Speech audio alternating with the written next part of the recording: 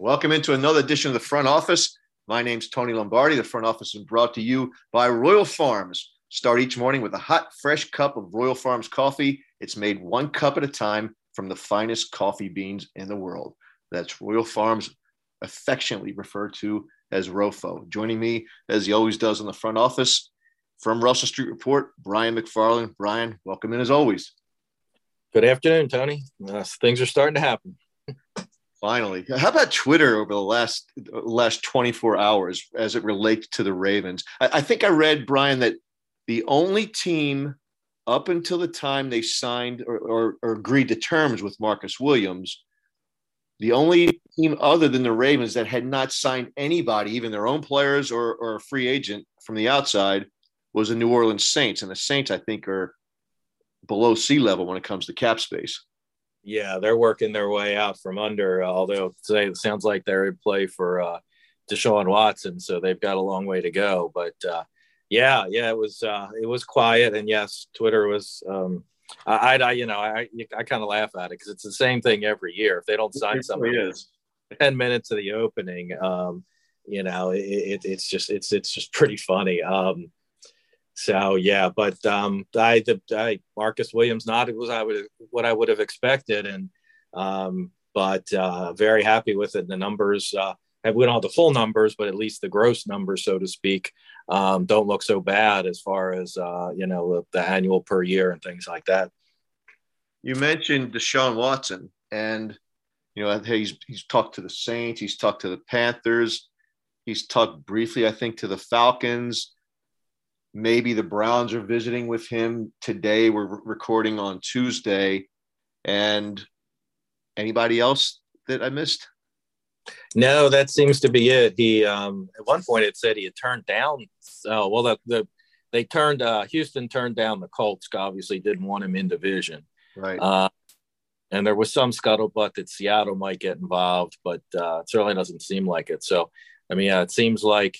And I don't see Atlanta seems far-fetched. I don't know if that's just trying to maybe drive up the price and for their rivals in the Panthers and Saints. So, and I would think, Houston, if all things being equal, would like to get him out of the AFC. So I think that puts the Browns a little further behind the eight ball. But but could you imagine him in the division along with Joe Burrow?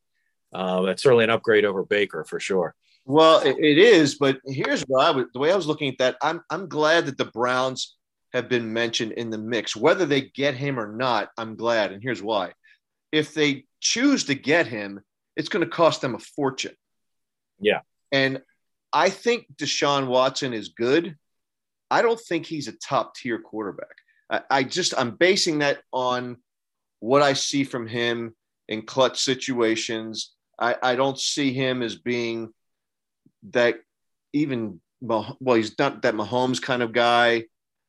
I don't think he's a Joe Burrow kind of guy. I think he's a good player. I don't think he's a great player, but the market value for him is great. And I've heard some things, Brian, and maybe you've heard otherwise, or maybe you've heard the same. 3 number 1 picks.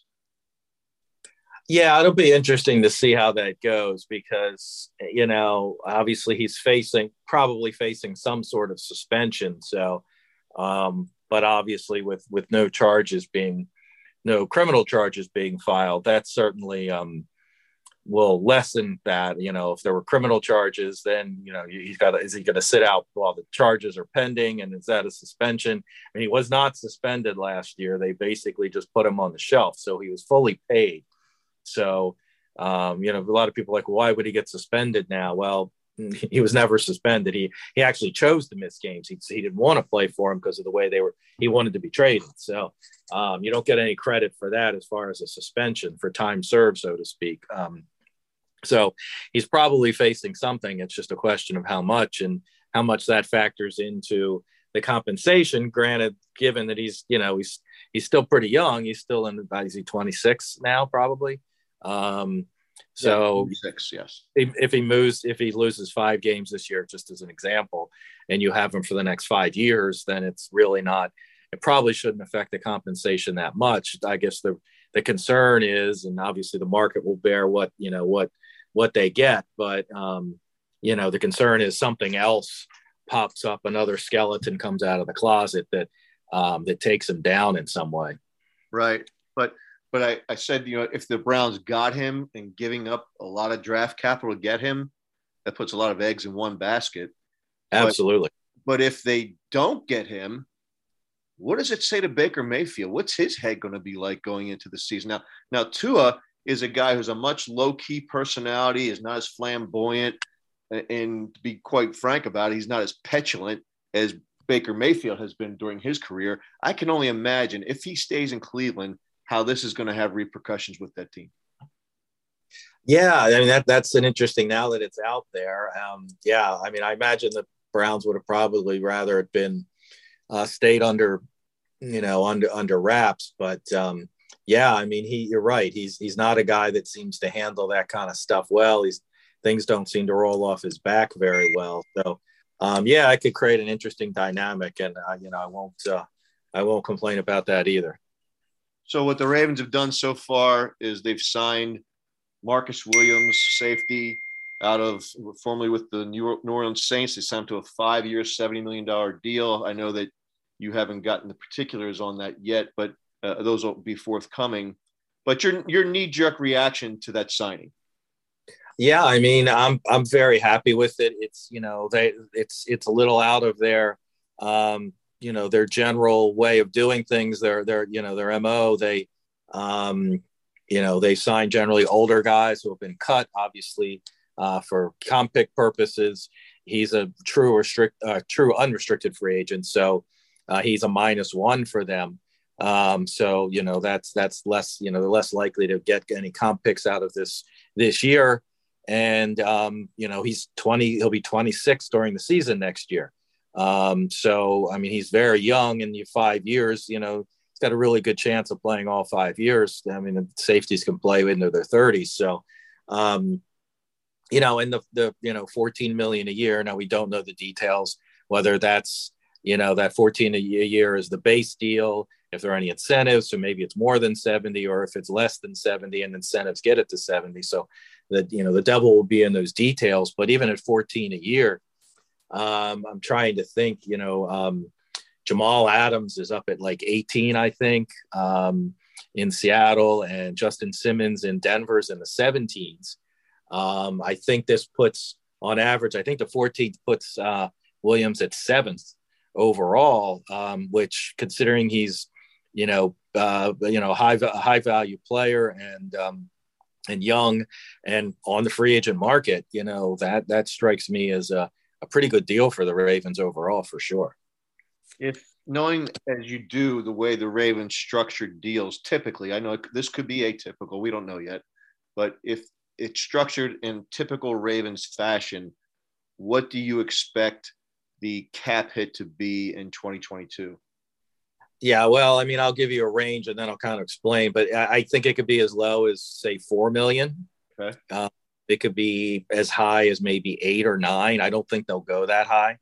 Adam Schefter reported that his writing, and I think this is said this way on purpose, but it's $37 million guaranteed, including $31 million in next year.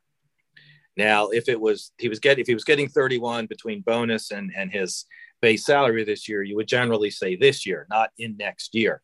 So that leads me to believe there may be an option bonus involved. That's the way they structured their deals with Ronnie Stanley and Marlon Humphrey. Their recent big deals, and actually Mark Andrews got an option bonus too. It's not something they would generally prefer to do, but it's a way of keeping this year's cap number lower. Unfortunately, because of their tighter cap space, they have to do that. And with the cap going up, they can kind of budget out the back years, with that. So my gut feeling would be, one way to read 31 million is say he got a $30 million bonus and a $1 million salary, and that's a $7 million cap number this year. A $30 million bonus would seem to be awfully rich in this case. Stanley got a 22.5 million. Humphrey got a 20. I don't recall Andrews off the top of my head, but none of them. I think only Flacco has had a 30 or higher. signing bonus. So I don't think that, I mean, that math works very easily, but I don't think that's it. So I could see something along the lines of maybe a 15 or $20 million bonus this year with a small base salary. And that gets you in that, 5, 6, 7 range. Like I said, if they really wanted to do it, they could probably get it down to about 4. But I don't think if they want to do if they have other, business in mind, at this point, they need to keep it in that kind of range. Okay, let's just say, for the sake of argument, that it's $7 million in 2022, and you and I have had these discussions before about the Ravens' effective cap space. Where would that put their effective cap space right now? Well, that would actually, I mean, at this point, they're pretty much break even at this point, because they create with the releases of Tavon Young and Alejandro Villanueva, that gave them, added to what they had, that put them at about 15 million. But their quote unquote off season expenses, these things we have to be mindful of, those are about 15. So either there's going to have to be a release, there's going to have to be an extension, there's going to have to be a restructure. And, we've talked about Marlon Humphrey and Kevin Zeitler, which I think are, easy ones to do. But if they don't need to do that now, I mean, they have 15 million less whatever Williams is going to count. So, I mean, they have the cap space right now, but certainly down the road at some point, on Twitter, I've had a bunch of people ask, why haven't they restructured Humphrey yet? Well, they don't need it. Until they need it, there's no need to do it. Because to be honest with you, if they'd struck out in free agency and not been able to sign anybody of note, then they don't need to restructure some of those guys, because they're probably not going to need that cap space. So that's where they are now. I think when we see, which probably should be sometime later today or maybe early in the morning, what Williams's numbers are. If it's as low as 4, that means they're definitely in the market for another big ticket item. So there's your indicator there. Otherwise, they wouldn't need it, right? Right. And if they're flattening the deal out more, and that first year cap number, this year's cap number is 9, then then they're eating into their, quote unquote spendable cash, or what they can make into spendable cash. So, so I think that's going to be a real telling sign, and obviously, Bradley Bozeman's still out there. I think we all find that interesting. I don't know whether a lot of people, maybe he and his agent, and I think certainly maybe a lot of Ravens fans, maybe overestimated his value on the market.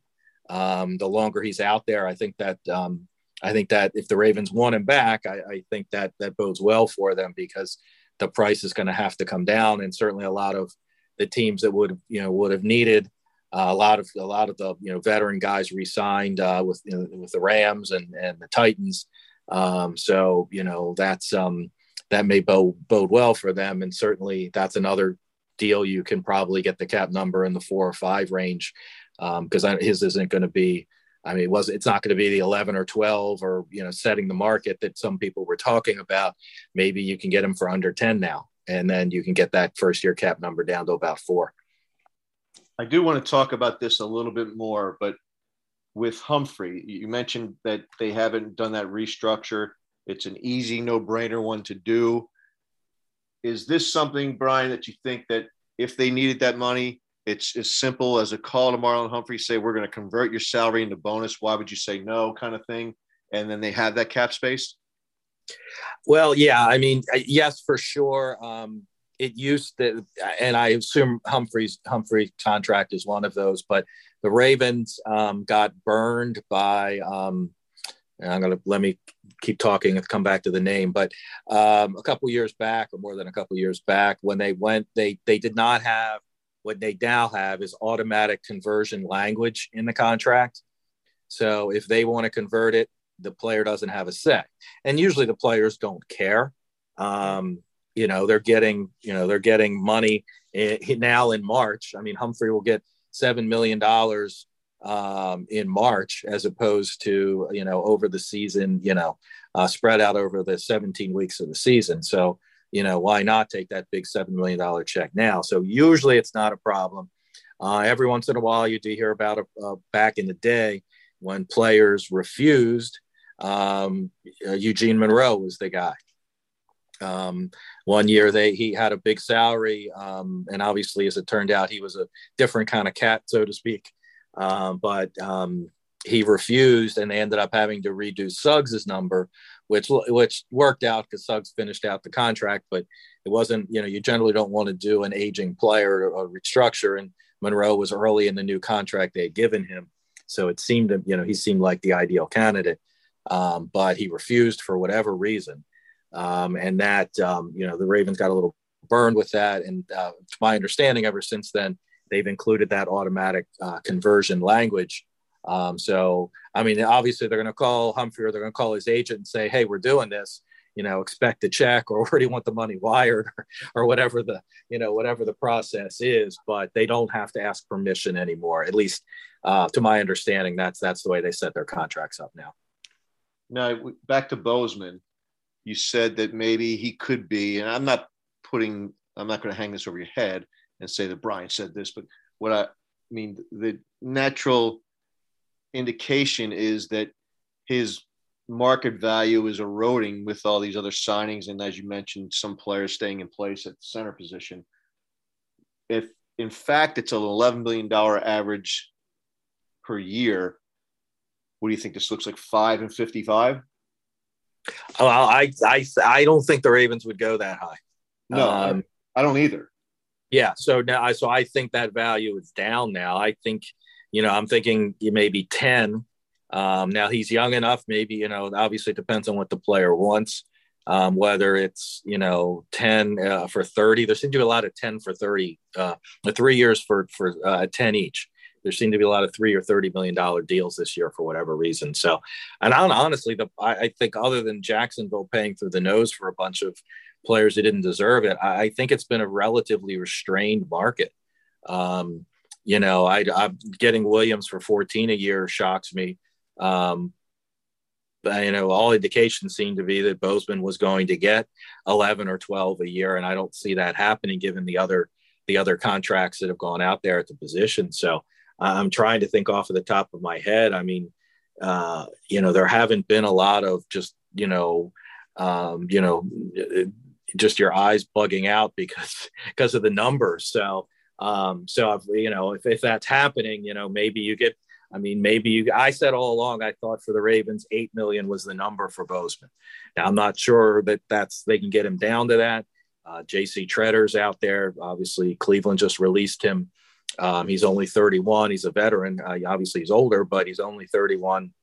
Interior lineman can play much longer. And that may give the Ravens a little bit of a bargaining chip, because they can play the two players off of each other. There really isn't another. It doesn't mean if they don't get either of them, they might not sign a veteran center, but there's not one that you're going to say this is going to be our starter for sure, other than those two probably on the market at this point. I really like the idea of JC Tretter. He's 31, like you said, relative to Bozeman, who's 27. I think he, because of that, would come in less expensively. And if Bozeman signs somewhere else, that helps put a compensatory bingo chip in the right side of the ledger for the Ravens, since they're going to lose one, having signed Marcus Williams. So for all those reasons, and the fact that Tretter is familiar with the AFC North, having played in Cleveland, and he played next to Kevin Zeitler for a couple of years, I kind of like the idea of Tretter. Yeah, he might be a guy that you get in the 6, 7, 8, probably 7, 8 million range. So if you're cap pinched and you're looking to the future, if Bozeman says I want to, as you said, a 5-year, 55 million, and you can get Tretter for 3 for 27. And you're not making that long-term investment where you could have some dead money down the road. I think it's certainly an option. And, the Ravens have always been, obviously this is their kind of guy as far as, playing the comp pick game. And so they're always, I know back in, I haven't heard DeCosta say it necessarily, but I remember discussions about it about they knew who was getting cut. I mean, they pretty much, from as soon as they started their season ended and they started planning for the next season, they were putting together, and they could pretty accurately predict who was going to get cut. So so it seems like their kind of guy, and like I said, if you can get them for a little cheaper, it might allow you some space to do some other things. And I think you touched on a really important point right there, Brian, because the Ravens are accused oftentimes of not being the first team out of the gate. More likely they're the last team out of the gate, or if I had to bet on one side of the coin, I'd say that. But there's a reason behind that, and it's just what you're talking about. They have a pro player personnel group that studies every team's roster. And in studying every team's roster, they also put it through the paces to see who might be a natural cut and where those guys might align themselves in terms of players that fit the Ravens' needs. I would bet you that they have their own, they'll have a draft board, but I bet you they have a free agency board set up as well, the guys that they're going to go after. And that's why in anticipation, maybe they even knew that a guy like J.C. Tretter was going to be available, so they waited. And I think that patience pays off because you can get quality players for less money. And at the end of the day, you just want to promote value in your salary cap. Yeah. I mean, absolutely. I mean, again, it's every year, the first day, fans are going, why don't they do something? But the second and third day, they seem to slide in, whether it's a trade for a Calais Campbell, which was what happened 2 years ago, or, even, I know it didn't work out, but the Mark Ingram deal was a great deal for them. And certainly the first year, he was fantastic, and he just seemed to be banged up the next year. And then Dobbins came on strong, and it just wasn't the same. But, I've heard people complain about that contract. It was very little dead money. When they did cut him heading into the third year of the 3-year deal. I mean, but that was a fantastic signing.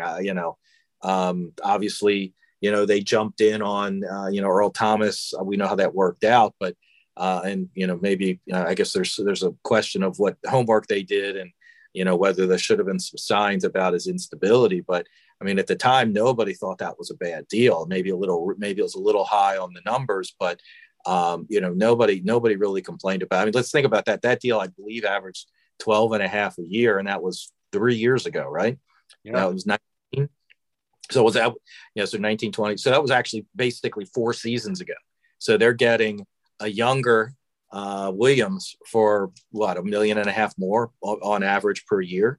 I mean, that's, I think that's, I don't know who to pat on the back for that, or if that's just the way the market went for safeties at this point. But I think that's, that's another thing that just tells me the numbers on the Williams deal are great for them. Yeah, sometimes you get lucky, sometimes you don't, and sometimes you get these deals that look awful in retrospect, but at the time they look like they were relatively good deals because things happen in life and in football that make those players all of a sudden less attractive or unavailable. I mean, you mentioned Earl Thomas. There was, who knows what's going to happen with Ronnie Stanley. Dennis Pitta got hurt. Nick Boyle's career might be in jeopardy. We don't know what's going to happen with him. You mentioned earlier Eugene Monroe. Of course, there was Ray Rice. And back in the day, there was Leon Searcy and Elvis Gerbach. I mean, these things happen. Even Jonathan Ogden retired early and they had to take a hit. Yeah. I mean, if you think about it, and, you named a lot of names there, and those were a lot of their biggest signings. And, those didn't work out for one reason or another. And it wasn't because those players were bad players. I mean, Searcy, had one injury in his career. And obviously Gerbach probably wasn't the right move. But, as you said, Pitta got hurt. And Tavon Young, they re-signed him. He got hurt. Now he had been hurt once before that. So, I mean, there's questions about that, but one injury doesn't make a guy injury prone until it happens again and again, I guess. But, it is a lot of their bigger deals. It's just, some cases, maybe they could have done a little more homework as Earl Thomas, but a lot of them have just been, bad luck. Now, all those guys that we just rattled off, they weigh on a team's cap. They create a lot of dead cap space. And, it was brought up to me or asked of me on social media just the other day, why is it that the Ravens never seem to have cap space? I'm going to let you answer it, but I would think that these kinds of things are contributing factors.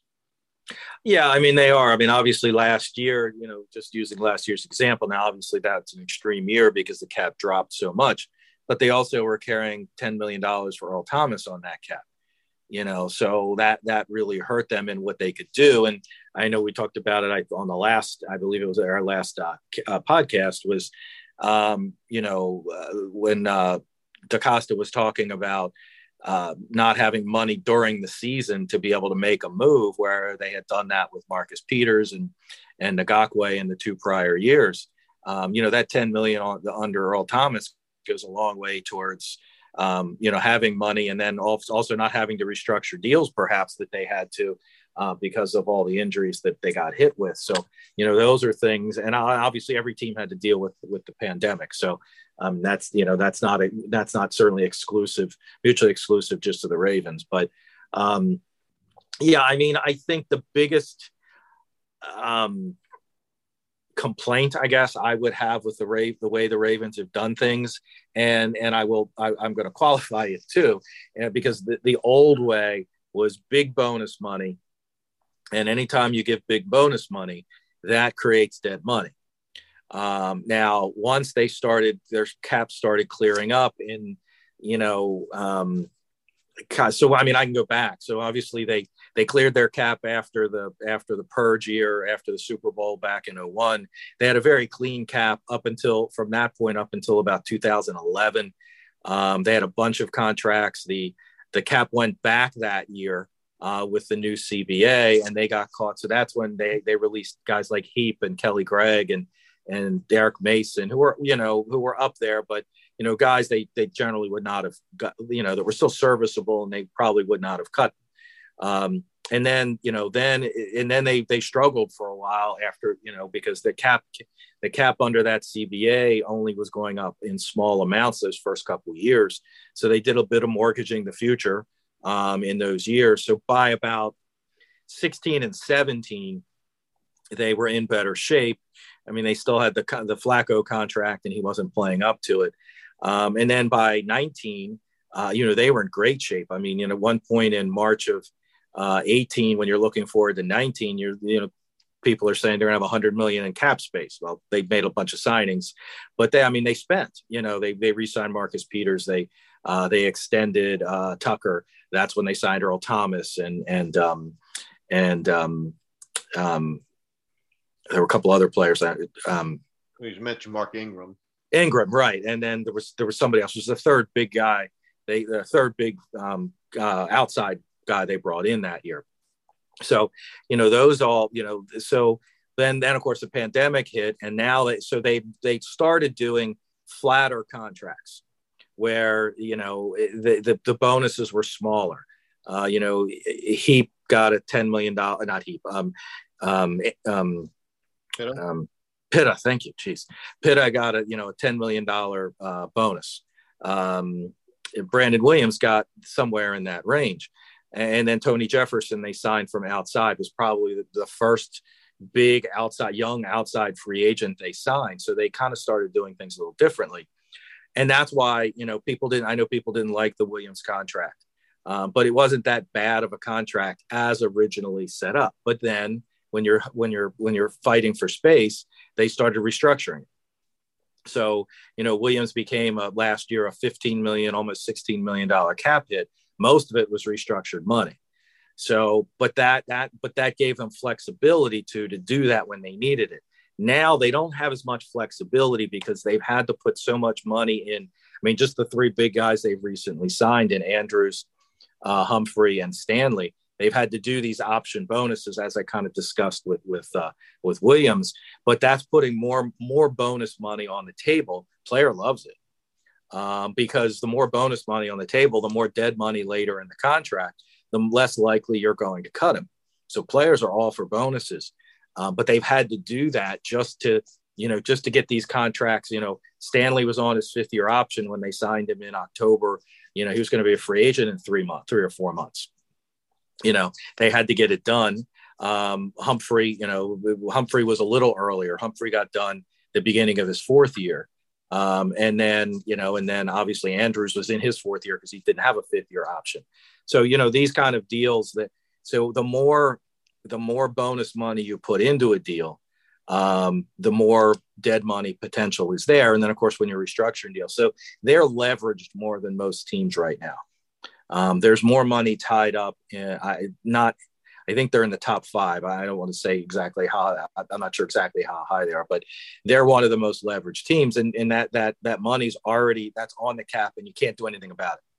You can do things about base salaries. With Humphrey as an example, you convert his $9.5 million base salary down to the minimum. You create a bonus, and you can save $7 million. But again, that means for future years, you're leveraging that. That's more money that's already leveraged in the future as well. So that's the thing. It's better to have smaller bonuses, guarantee base salaries. So you still get the same amount of guaranteed money. You're just guaranteeing the first and second years of those deals. But right now they're in a spot where it's a little cyclical. They're to create cap space, to do what they want to do, to stay at the top of the league, to stay in Super Bowl contention, quote unquote.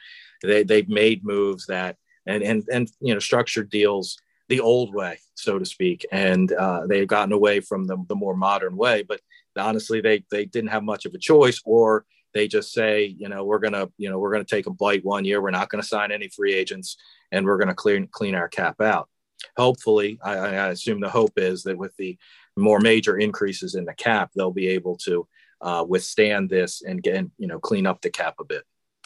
Yeah, I think the frustration with fans lies in the fact that you see teams that are winning teams like Tampa and the Chiefs and the Rams, the Chargers didn't make it to the playoffs, but they're a competitive team.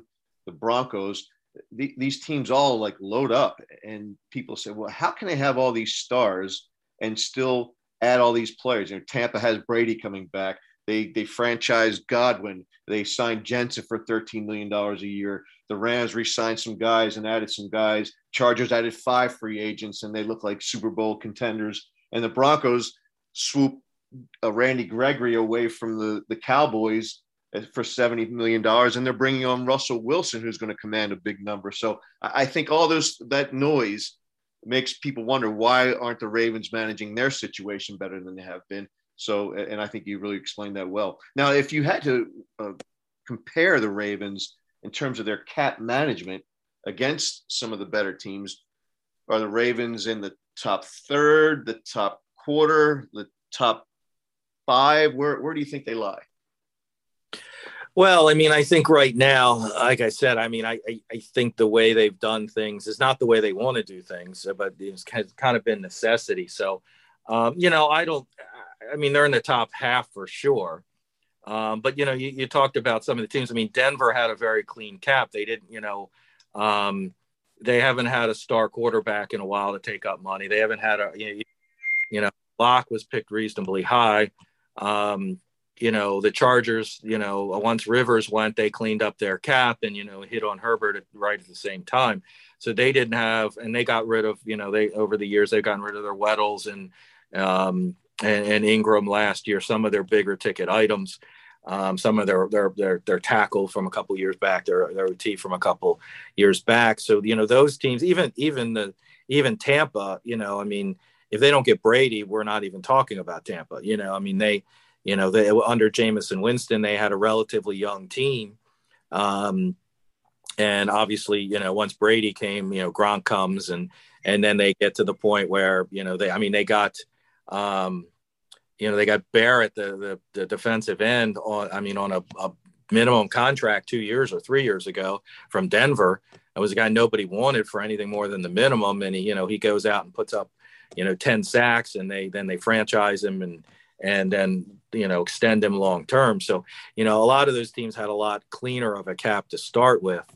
And that, but that's where the restructuring is not a good thing. And, so when you hear people, use void years and be aggressive, well, part of the reason they're where they are is because they were aggressive, whether it was in some things that blew, like the Earl Thomas that blew up in their face, and then you got to deal with the dead money. And they were aggressive by restructuring deals, to get guys in here. Whereas, if they didn't do that, they would have a cleaner cap right now. You can argue they didn't make the right moves, and I think that that's a different discussion, obviously. But I think there may be something to be said for that, whether it was just they didn't do their diligence or just didn't get the right guy or whatever. And obviously, hindsight's a lot of that argument too. But I think that from a cap perspective, I don't think they've been unaggressive for sure in their cap. But when you're aggressive and you're creating cap space to re-sign guys or sign guys, and Brandon Williams, cap number gets close to 16 million, don't complain about it and say that they're not managing their cap or they're not being aggressive, because that's the reason they got there in the first place. Ryan, you mentioned earlier that depending upon the structure for Marcus Williams' new deal, it could be as little as 4 million, maybe as much as 9 million. But let's take the aggressive edge to that. Let's say that it's 4 million in 2022. And you said that could be an indicator that they have something else in mind. But you followed the ebbs and flows of what the Ravens do from a cap management perspective for years.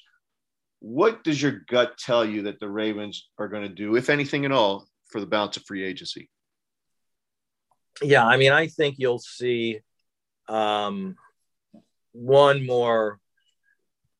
One more legit. Not like major. I don't even know if there's a major signing out there, so to speak, now, given the numbers. But I think they have one more, sizable size signing, whether that is, whether that's Darius Smith, that number could come in. That might be 14 to 15. He may actually be taking a pay cut, because the numbers out there for some of the edges haven't been as high as you would have thought. So maybe still paid handsomely, but so whether it's that or a move at center, as we already talked about, and then maybe a lesser move for a tackle, whether it's a guy like Morgan Moses. Armstead's still out there. There hasn't been anything major on the tackle market. Trent Brown, in New England, because he can play both right and left side. There's something to be said for there, but that's a market that, they could be, again, patience. You go out and you get your guy, so to speak, the first day, and you give him what you think the market's going to bear. And then it turns out, nobody's paying tackles and they're all sitting out there. And finally the prices are coming down, then, you could have gotten him for $2 million a year less, 3 days later, because the market, for whatever reason, didn't show up like you expected. So, that's the danger of going out and, setting the trend, so to speak, or topping the trend that didn't exist, So I think those are probably the moves. That somewhere on the offensive line, I think there has to be a move there, whether that's the big move or whether that's two small moves.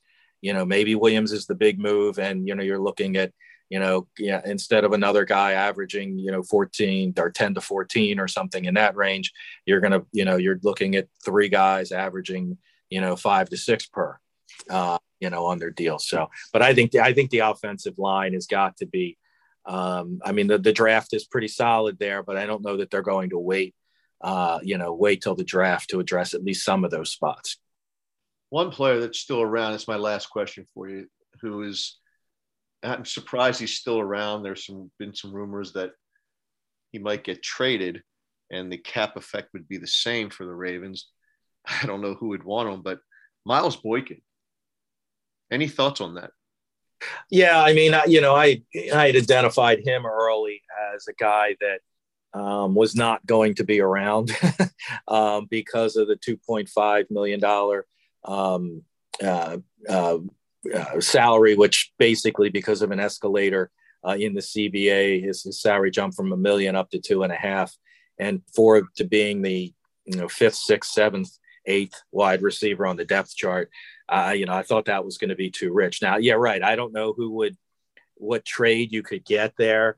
It might be something as simple as, Boykin and a 6th for a higher 6th, so you jump up, 10 or 15 spots in the draft. You might be able to find a team willing to do that. Or maybe it's just a some kind of conditional pick in 2024. The Ravens have 10 picks this year. I mean, I know, they loved having picks, but, they don't necessarily need an 11th. So maybe it's something we'll try to build our war chest for next year. And, so even if it's a 7th next year, it's not much for the team to give up, other team to give up. And just to take that salary off of our hands. Obviously, they can wait that out. They don't need the cap space. But I don't think unless somebody trades for him soon in the next, between now and, Saturday, maybe, then, and they don't have to cut him right now because they don't need the cap space. So, it may be something they hold on to him, into to draft time, and, maybe somebody, offers something during the draft. Who knows? But yeah, I don't see, unless we hear about God forbid, a bunch of our wide receivers blowing out, in off-season workouts, blowing out knees and, hamstrings or something like that. I don't see him being around for training camp, much less, OTAs in May. So they got to find that trading partner who's looking for a tall, lanky receiver who doesn't really run good routes, plays pretty decent on special teams, and can really support your running game with some good blocks here and there. Yeah. And you never know. Some team thinks that they got the right, they have the right wide receiver coach to unlock what the Ravens couldn't. Or, they like a team that like Boykin. You hear about that often. Teams either pick somebody up off of waivers or as a free agent. Well, there's always in the story, it seems to be they really liked him in the draft. So, maybe they can make something out of him now. So, I mean, if you get a 6th round pick out of him next year, that's a win for the Ravens. You get a draft pick, you get something, and then, you get that little bit of cap relief. Absolutely. Brian, as always, it's been a pleasure and informative, and we'll do it again next Tuesday. That sounds good. Okay. So this has been the Front Office, brought to you by Royal Farms. Ground just seconds before brewing. It's the freshest coffee in the world. Real fresh, real fast. Royal Farms. Be sure to follow us on Twitter. I'm at RSR Lombardi. Brian, you can find him at Ravens Salary Cap. You can also find us on YouTube at Russell Street Report. And please hit the subscribe button wherever you get your podcasts. We'll talk to you again next week, everybody. Thanks for listening.